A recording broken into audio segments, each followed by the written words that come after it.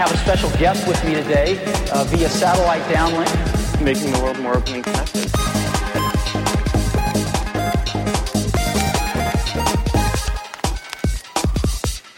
Welcome to the Today in Tech History podcast, where you learn about a few tech-related events that occurred today, September 28th, from history. On this day in 1922, scientists at the Naval Aircraft Radio Laboratory near Washington, D.C., report on experiments with shortwave radio that show if a ship passed through a radio wave broadcast between two stations, that ship could be detected. It was a development on the road to radar. On this day in 1983, Richard Stallman announced the GNU project, which aimed at the time to develop a free Unix-like operating system.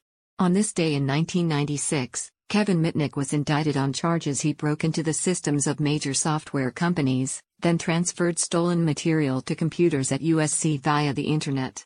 Seems prosaic today, but was unheard of at the time. That's a look at tech history for September 28th. If you'd like some more, go take a look at the year in tech history, illustrated by Scott Johnson. You can find it at tommerrittbooks.com. Help support the show by reviewing us on iTunes or your favorite podcatcher. Thanks, and tune in tomorrow for an all-new episode of Today in Tech History.